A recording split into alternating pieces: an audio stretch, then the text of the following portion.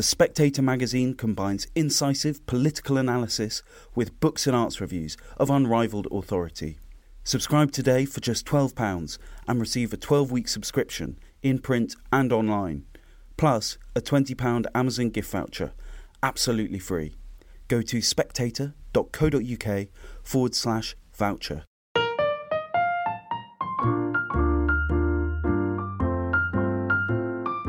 Hello and welcome to the Spectator's Book Club podcast. I'm Sam Leith, the literary editor of The Spectator, and this week my guest is the journalist and writer Philip Alterman, whose new book, I was going to say his first book, but I'm not sure it is your first book, is called The Stasi Poetry Circle, the creative writing class that tried to win the Cold War. Now, most of us don't see a creative writing class as being able to win or affect the world at all in any great way, so winning the Cold War is quite an ambitious task for such a thing. Tell me how you found out about this poetry circle and how you started to pursue it. Sure. So I think it was around 2015, I basically moved from London to Berlin for The Guardian, where I now head up the Berlin office that we have here. And I'd known the story, or I knew that there was a poetry circle in this Stasi since about 2006, which is the year that the film The Lives of Others came out. And in the German news magazine Der Spiegel, there was an article at a time which is mainly about the film, but it mentioned sort of in passing there were some of the elements from the film that were actually real, stranger than fiction, and that there was actually, that the Stasi had its own poetry circle. I mean, they meet once a month and read out their poems to each other.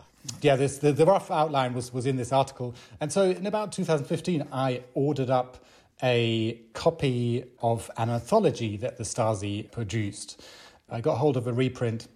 So just as I moved to Berlin, I got hold of this booklet. And I was so intrigued by it that I just wanted to find out a little bit more. So the sort of basic structure that I could ascertain from at the early stage was there was a group of Stasi employees ranging from quite young new recruits, essentially still in their training. Essentially, they were just young soldiers, as well as others were border guards, not all of whom were part of the Stasi, but some of those who worked at the important checkpoints were, propaganda officers, and people who worked in the vast administrative unit that the Stasi had. They met once a month for 2 hours in a paramilitary compound in a district called Adlershof in the former East, and basically learned to write poetry. And they were taught to do so by a professional poet that the Stasi had drafted in to teach them how to write verse, what a sonnet was, what a cross rhyme was, what a metaphor was, etc., etc. Those are the basic facts that I knew.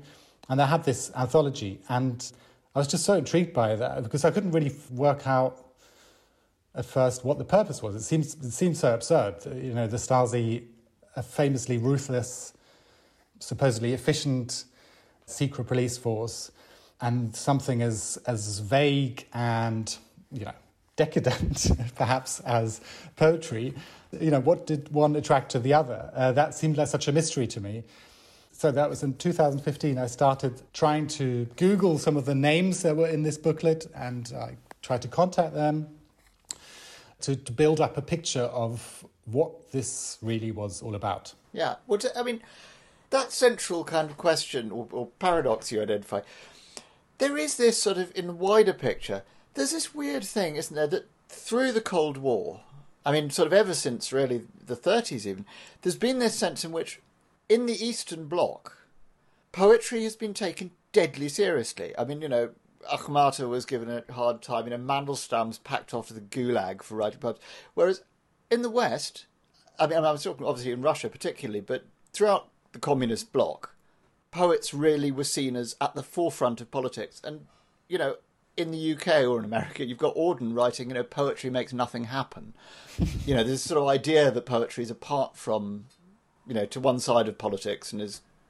Why is there that divide, do you think? Why did they take it so seriously in Russia and East Germany? Yeah, there's a George Steiner essay from, I think it's 74 or something, maybe a bit later, where he sort of tries to get around this. It's almost like something he can't quite work out because it doesn't quite fit into a worldview. But he says he's slightly. This is an essay where he's sort of writing about how we've grown more distance from the written word, and that the aura that writing used to have has sort of disappeared in the West. And then he says, well, there is actually, a place in the world where people still revere writing with this intense, direct way, almost sort of like a form of worship. And he says, well, that's the Soviet Union and the satellite states. And which raises all sorts of questions about whether we have an idea that, writing makes us good automatically, and that, or somehow people who write poetry have to be Democrats. And he said, well, that doesn't really fit. There seems to be a sort of connection between intense reception of poetry and autocratic state systems.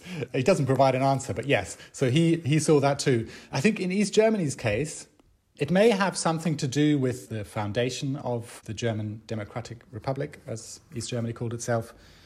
I think one interesting fact that I discovered, I should say as a little caveat, I'm German, but I grew up in West Germany, in Hamburg. And so East Germany was, a bit of a mystery to me still. And it's something that I was much closer here in Berlin than ever was where I previously lived in Hamburg. So one thing that I learned and hadn't been aware of previously is just how central to the foundation of the East German state former poets were. So there were a number of poets, quite a few of them had been expressionists, then turned to communism, denounced expressionism, who had been in exile during the Nazi era and then returned after the fall of Nazism, and were in some cases given quite important roles in setting up this new state. And I think they had very much this idea that barbarism of the Hitler era was summed up by its attitude to the arts. So, there's this Goering quote, which isn't a Goering quote, but it's often attributed to Goering. It's actually from a play that he liked, which is when I hear the word culture, I reach for my revolver or for my Browning. It's lovely to see the original of that quote of run down, because I always know it's apocryphal, but I never know where it actually comes from. Yeah, I think for them that was the sort of, the treatment of the arts for them was symptomatic of a flawed, a deeply flawed system, but it was expressed itself in this treatment of culture. So then in come these communist poets. So one of them was called Hans R. Becher, who had all sorts of ideas that, they're going to build this new state from scratch and culture is going to have a really central function. And he had this idea of the Literaturgesellschaft, or literary society, which in his idea, East Germany would be a state where politics and culture would be equal.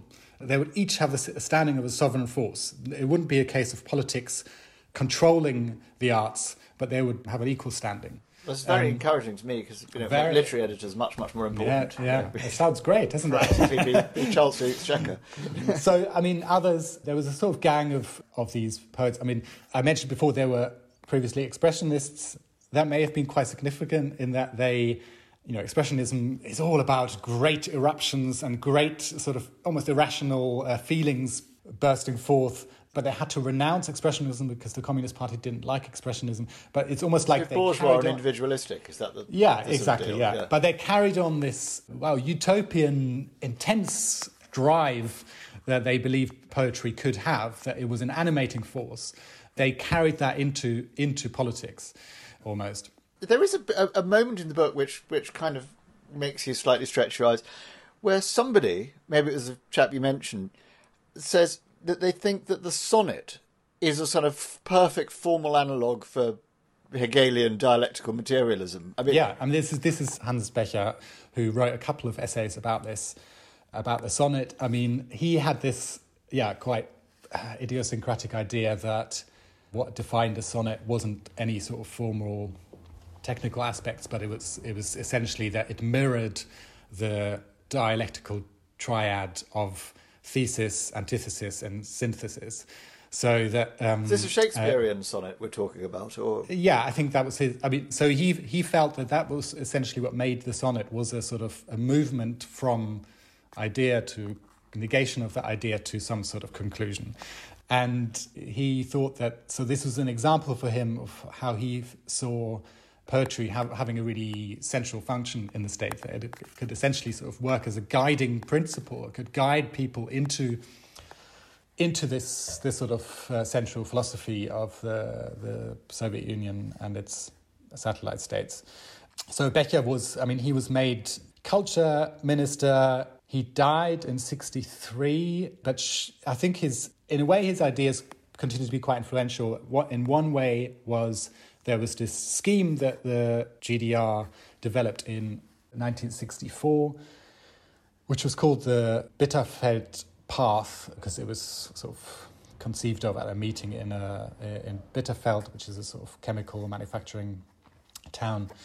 And it essentially was the idea that there would be a program whereby, through which the state would close the gap between intellectuals and workers, because it wanted to be, its utopian vision was that you'd have a state where there would be no such divide. There would be workers would work the field in the morning and then compose poems or essays in the afternoon. That's from Marx. Marx's great promise. And something I think that I thought was, it's interesting. I mean, they saw that as a great freedom in a way that the state offered.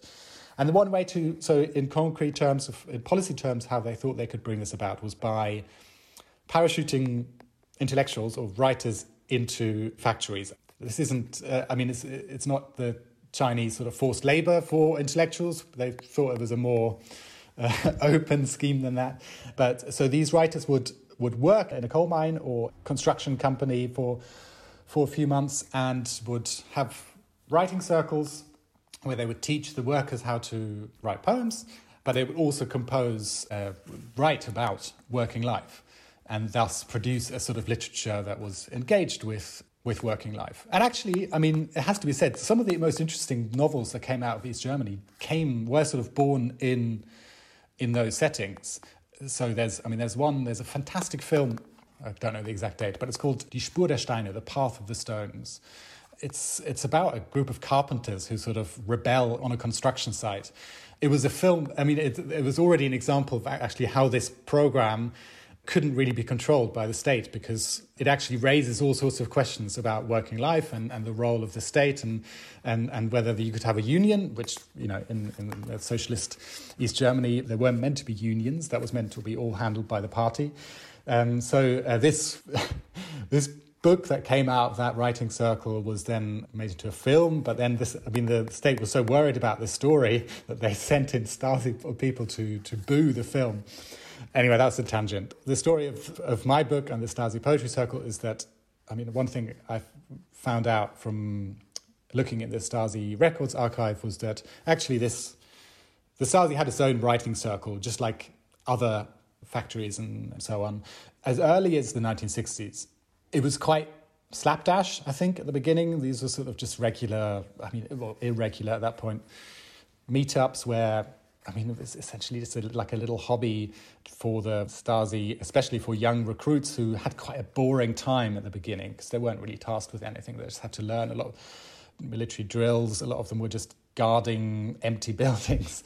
So it was just, you could say it was just a form of entertainment. And maybe it was quite harmless. Maybe it was nothing to it. And some of these poems that I found that were from that early period, from the 60s and 70s, they're sort of sweet in a way. Quite a lot of them, were written by teenagers or men in their early 20s, and they just love poems. Yes, there was a lot of kind of horny teenage Stasi people. Yeah, they're comical. There's one in which a border guard dreams of writing "I love you" into the night sky with his searchlight. There's another one where, it's quite clever in a way.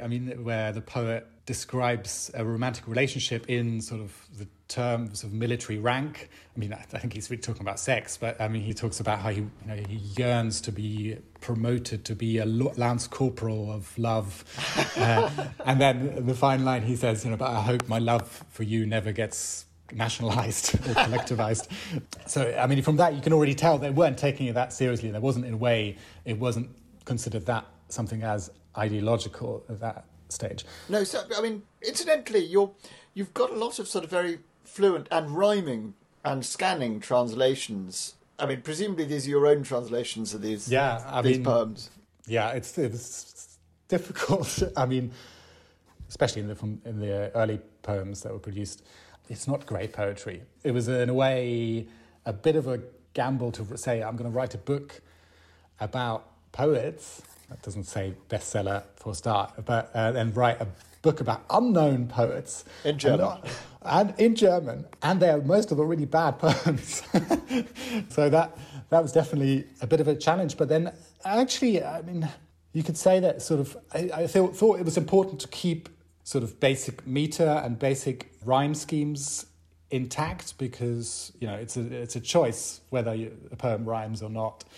But at the same time, I've sometimes felt it sort of slightly washes it. In translation, you're sort of washing out the colloquialisms sometimes, and you're slightly more focused on actually what the poem says. And that's what I was interested in, essentially, what thoughts were bubbling forth in these poetry sessions. These bubbling thoughts, and I don't want to get too sort of harp on the sort of literary theoretical aspect of it, because there's a really fascinating story that runs through this. But, on the face of it, one of the things that makes this so interesting is that, the Stasi, the East German surveillance state is probably the greatest surveillance state, up until modern China that has ever existed.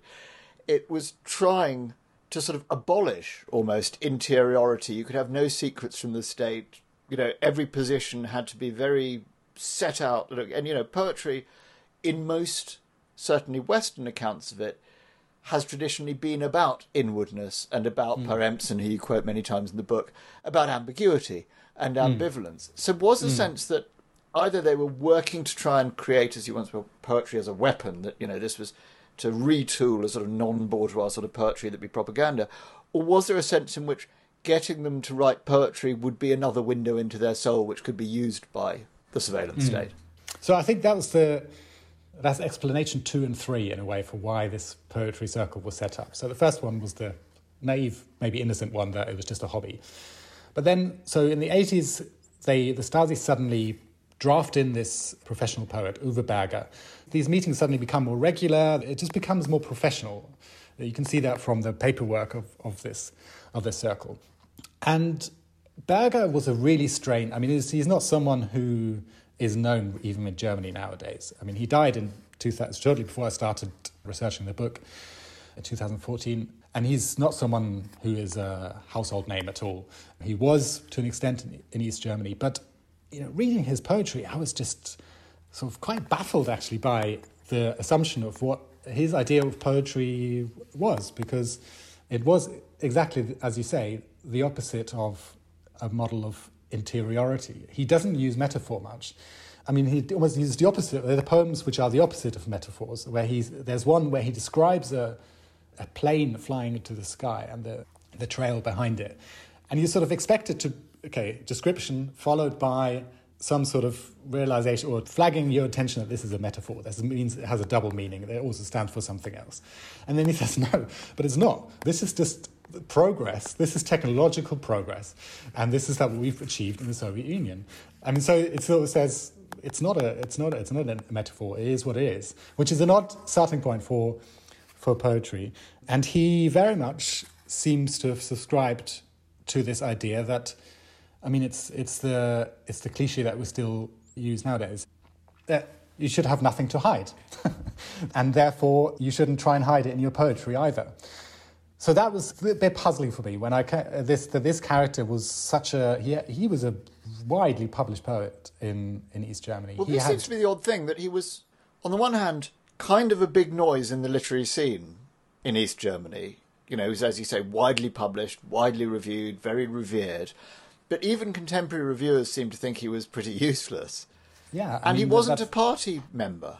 Yeah, so this didn't sort of match up when you just looked at the outlines of his career. That, I mean, I struggled to find anyone who was sort of overwhelmed by his poetry. I certainly wasn't, but I thought maybe that's a change of the historical difference. But and yeah, he wasn't, very unusually, in a state in which by the end every sixth citizen was a member of the Socialist Unity Party. He wasn't. I mean, he'd been a Flakhelfer as a teenager, so he was drafted in as a young boy to defend Berlin, which is quite, anyone who was drafted into military service at that young age was traumatized by it, and quite a lot of prominent figures in West Germany also had that experience. And I think in East Germany, when he was written about, it was sort of, that was the explanation for why he couldn't join a political organization, is that he'd been the sort of the rank and file of being drafted into the Wehrmacht had made it impossible for him to join another big organization. He was a lone wolf. That was the sort of explanation.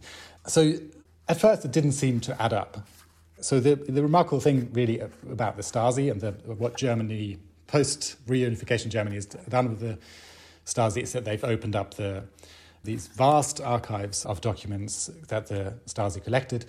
It's not like it's not like an open library that you can just walk in and grab something off the shelves. You have to file an application. It's meant to be for people who are spied on, but as a writer or as a journalist, you can also apply to research certain fields or certain individuals. So when I ordered up Uwe Berger's file, it turned out that even before he was drafted into the Stasi Poetry Circle as a teacher, he was really an incredibly productive spy on other writers. And it really became very obvious that that's how he'd managed to build himself a career as a writer, because he managed to sort of destroy his enemies or his rivals with a stroke of a pen, telling the Stasi, it was really, really horrible what he did. Not a super sympathetic figure. He told the Stasi, he would ask a fellow writer, I hear you're writing a big essay about Stalin. Can I have a look? Can I read while you're still writing? And, you just copy it out and send it on to the Stasi. And he would tell the Stasi what films other writers were watching at home. One of them was watching a Tarzan film, which he thought was worth reporting on, what jokes they told, and asking why they knew these jokes that were critical. He even, then started really, he was sort of doing reader reports for a publishing house, but he would that meant he had a good supply line of manuscripts, and he would just sort of do one reader report to the publisher and do a longer, more ideological reader report that he would send to the Stasi, where he would just sort of destroy these other writers and sometimes suggest ways to put them down, and by placing reviews in the press. So Berger was already a spy, and I think this is then the question. This isn't spelt out anywhere there was no master document that I found which said this is what the Stasi Poetry Circle was for, but I think it's pretty evident from what happened in this group that this circle also, as you say, functioned as a way to sort of... Well, it functioned first maybe as a honey trap, because that's also how Poetry Circle functioned elsewhere in Eastern Germany. As a honey trap for people, for the quiet ones, that you didn't know what was going on inside their head, and they were maybe therefore a bit suspicious. But if you could bring them into a trusting environment where they wrote poetry, that was a way to get them to sort of x-ray their soul and to get them to exteriorize their hidden doubts or temptations or whatever. Well, there aren't many women in the book, but one of them is a very good example of how that... Yes, this was a woman that I spent quite a long time interviewing because I just thought her story was remarkable. She's not a poet anymore, but she was essentially put into prison over a number of poems that weren't even published. They were just, and she was a schoolgirl. These were just poems she'd written out into a booklet and then copied into another booklet for some of her school friends. But she was, there were other things that the Stasi or the state didn't like about her. That she was a hitchhiker. She was sort of reluctant to work, which was a bit of a dilemma for a state that claimed to offer work for everyone, that then didn't quite know how to deal with people who didn't want to work. But in the end, she was prosecuted over these dissident tendencies in her poetry, which is, and they weren't published. That's the remarkable thing. And just shows you, I think, also, to loop back to what we were saying earlier, what was it about Eastern Europe or the Soviet Union that was so attracted to, or had such an intense relationship to writing? That's the paradox. They were both... I think the state wanted poetry to have a really important function, but it was also terrified of it. And especially, I think, that showed up with the Stasi, because the Stasi was a growing secret police, which, when it was founded, had deliberately recruited people from the proletariat. It had deliberately tried to recruit people without high levels of education. It wanted, fighters. It didn't want... there's a deliberate... Erich Mielke, the head of the Stasi, deliberately said this in a speech. We don't want people who can just talk in a clever way about what they're going to do. We want people to show us results, and workers are better for that. But then it also felt that poetry and writing became something it didn't understand very well. And it became just incredibly suspicious and paranoid about people who wrote. And I think one thing that maybe also explains that is that one academic that I spoke to, or a historian, said in a way East Germany was an interpretative state, because its authority didn't come from of the party that ran the country, didn't come from elections which were rigged, but it came from claiming to read or interpret Marx in the right way. So and then you had all these clever, oddball writers or intellectuals who said, oh, actually, Marx doesn't say that at all. It means something completely different. And that was something they were really concerned about and really, really paranoid about. Well, you also actually mentioned, I think he's a novelist, actually. It was Neumann, who's actually very successful and sort of very popular in the West, and that they don't really sense him because they simply can't understand him. He's a kind of modernist sort of figure, and I don't know, he's sort of Lashno Krasner Hawkeye of his day, but they kind of just have to publish him because they can't understand it. They don't have high enough grade literary critics to decode the ways in which he's being... Yeah, he was a really interesting character. I wouldn't say he was successful, like commercially successful in the West. He got great reviews, and he had sort of people who highly regarded novelists in the West who championed him. So he was published in West Germany, but in East Germany they didn't outright censor him. His manuscripts just sort of got stuck in the censor's office because they just didn't know what he was saying. And they really are. They are very dense. and very cryptic. But at the same time, he was a fascinating figure because he described it as he went into internal. It was internal exile essentially. He was trying to sort of had his own underground protest movement that was purely happening in his poetry. But he wanted to do that from East Germany. He had no intention of moving over to the West, which would have been, I think, perfectly doable and easy for him. But he didn't want that. He felt that actually his role, he said he didn't want to be an immigrant to the West, or he wanted to be a sort of constructive critic of the East German state from within.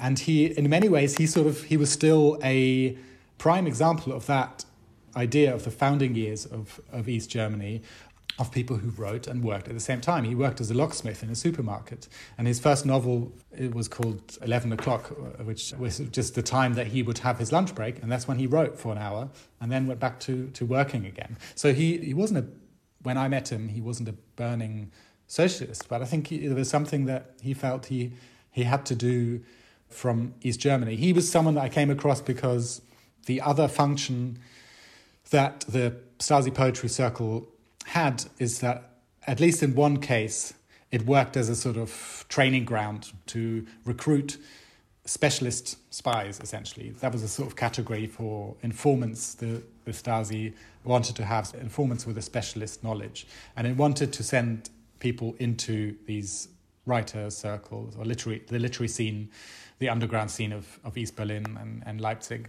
and wanted to sort of try and understand what was going on.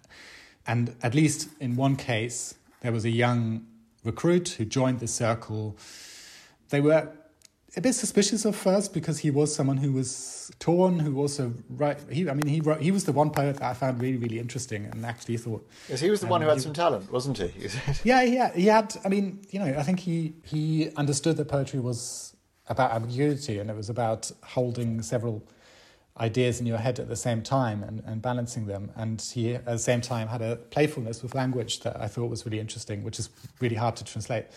But it just felt every one of his poems sort of seemed to hover on a tipping point where you can't quite see which way it goes. I felt constantly he was torn between wanting to be a writer and wanting to be a spy. He came from his father was in the Stasi, so he had to sort of juggle family loyalty with personal interests. So he was definitely, from the records, you can see that he was signed up as a specialist informant, tasked with writing a who is who of the East German literary scene afterwards. And I found out in a roundabout way that he had written, he'd worked as a taxi driver while he was an informant, and there was a report about this dissident or awkward writer Neumann that he provided when he was driving him in a taxi journey from Berlin to Leipzig. So at first I just had this report, and then I met with Neumann, who suddenly remembered this taxi journey quite vividly, because he realized that his driver was a spy. And he had his own sort of way of dealing with interrogations, which was he would just talk loads and just throw so much at them that they couldn't really process it into a report. And then, because this guy in the Stasi circle fascinated me most from the beginning, had never got back to me, and I'd done everything to try and contact him. But then Neumann wrote to him to say, you remember you once drove me in a taxi from Berlin to Leipzig in 78. Do you fancy going for a beer? And so we met, the three of us, and it was just a really fascinating meeting, because I think even in the correspondence between this spy and the Stasi, you can sense that there was, you can sense everything that I've just described, this sort of fascination with writers that they had as well. So I think Neumann gave him a copy of his book at the end of the taxi journey, and then said, I edit this poetry magazine. Why don't you, if you write poetry too, why don't you submit something? And so, and then the Stasi became really invested in its spy actually getting published in this journal, and kept on writing. Said, "Have you submitted that poem yet?" Because in the end, it didn't happen, because this spy that I said was always at a tipping point eventually proved a very inefficient informant for the Stasi and was let go. Or that thing of them, you managing to engineer this meeting. But obviously, it took a while to get to this guy. Is he Alexander? Is that his name? Or he's called Alexander Ruiker. Yeah, Alexander Ruiker. How much? What did they feel? The people who were surviving, who you approached, are they reluctant to visit that period because of trauma or shame or the anxiety that they'll be accused? Are they all trying to lock it in a box, essentially? No, I think it's one thing that was surprising to me while writing this book was just how different they are, actually. You can't really generalize very easily. There were some people in this circle who carried the sort of bunker mentality of the Stasi into the post-war years and are still essentially behind an impenetrable wall where they don't want to talk. They say that it's over. And quite a few people that I contacted said, I have no interest in this. And then there are others who are very open and are sort of, also politically, I think some of them are just, there's no sort of general rule that, there are some who are nostalgic for East Germany and are still staunch leftists. There are others who have flipped to supporting the far right. And there are others who are, I can't gaze into their soul because I'm not a spy, but they say they are, they sound pretty much sort of committed Democrats. It's difficult because you have, with every character that I describe in the book, you have, well, not every, but most of the key characters had at least two perspectives or two documents. One is these Stasi records, which are sort of very highly detailed, but not always reliable either, because every officer or Stasi handler who brought in a report wanted to impress his superior, so they would sometimes exaggerate the content of what the information was extracted. Sometimes they sort of give you the impression that the information they've collected is incredibly precise, down to which minute after midnight it was recorded, and then you find a report on exactly the same thing, which is just a different time, also really detailed, but it just doesn't match up. So you have that record which looks incredibly scientific, but it's also essentially unreliable narrators. And then you have, with the people that allowed me to interview them, they're also, to an extent, unreliable narrators, because you would expect everyone who's gone through a sort of monumental shift in history to sort of settle on a narrative that is not that painful to them. That's where you have to be sort of very careful about buying too much into. You have to balance between the two accounts. One example, the poet Spy, who was brought in to teach Uwe Berger. As I said, he's dead, and I couldn't interview him. But he wrote memoirs, one before the fall of the wall and one after. And there was also the letters he sent to his publisher. And so after the fall of the wall, he sort of writes to his publisher and says, please publish my new memoirs where explain in detail my turn to perestroika. where he was very immediately already started editing his own history in order to sustain his career in reunified Germany, but that didn't work out. Writers over here are like that too. Do anything. Were any of the ones you spoke to still writing poetry or still engaged with it? Yes, some of them. I think the sad thing is, in a way, that the woman that you mentioned earlier, Annegret Golin, who was put into prison over her poetry, she isn't writing anymore. And she did write a bit after. She was one of those people who were bought out of prison by the West and was then allowed to go into West Berlin and wrote a bit of poetry then. But she's stopped, and I think it's quite.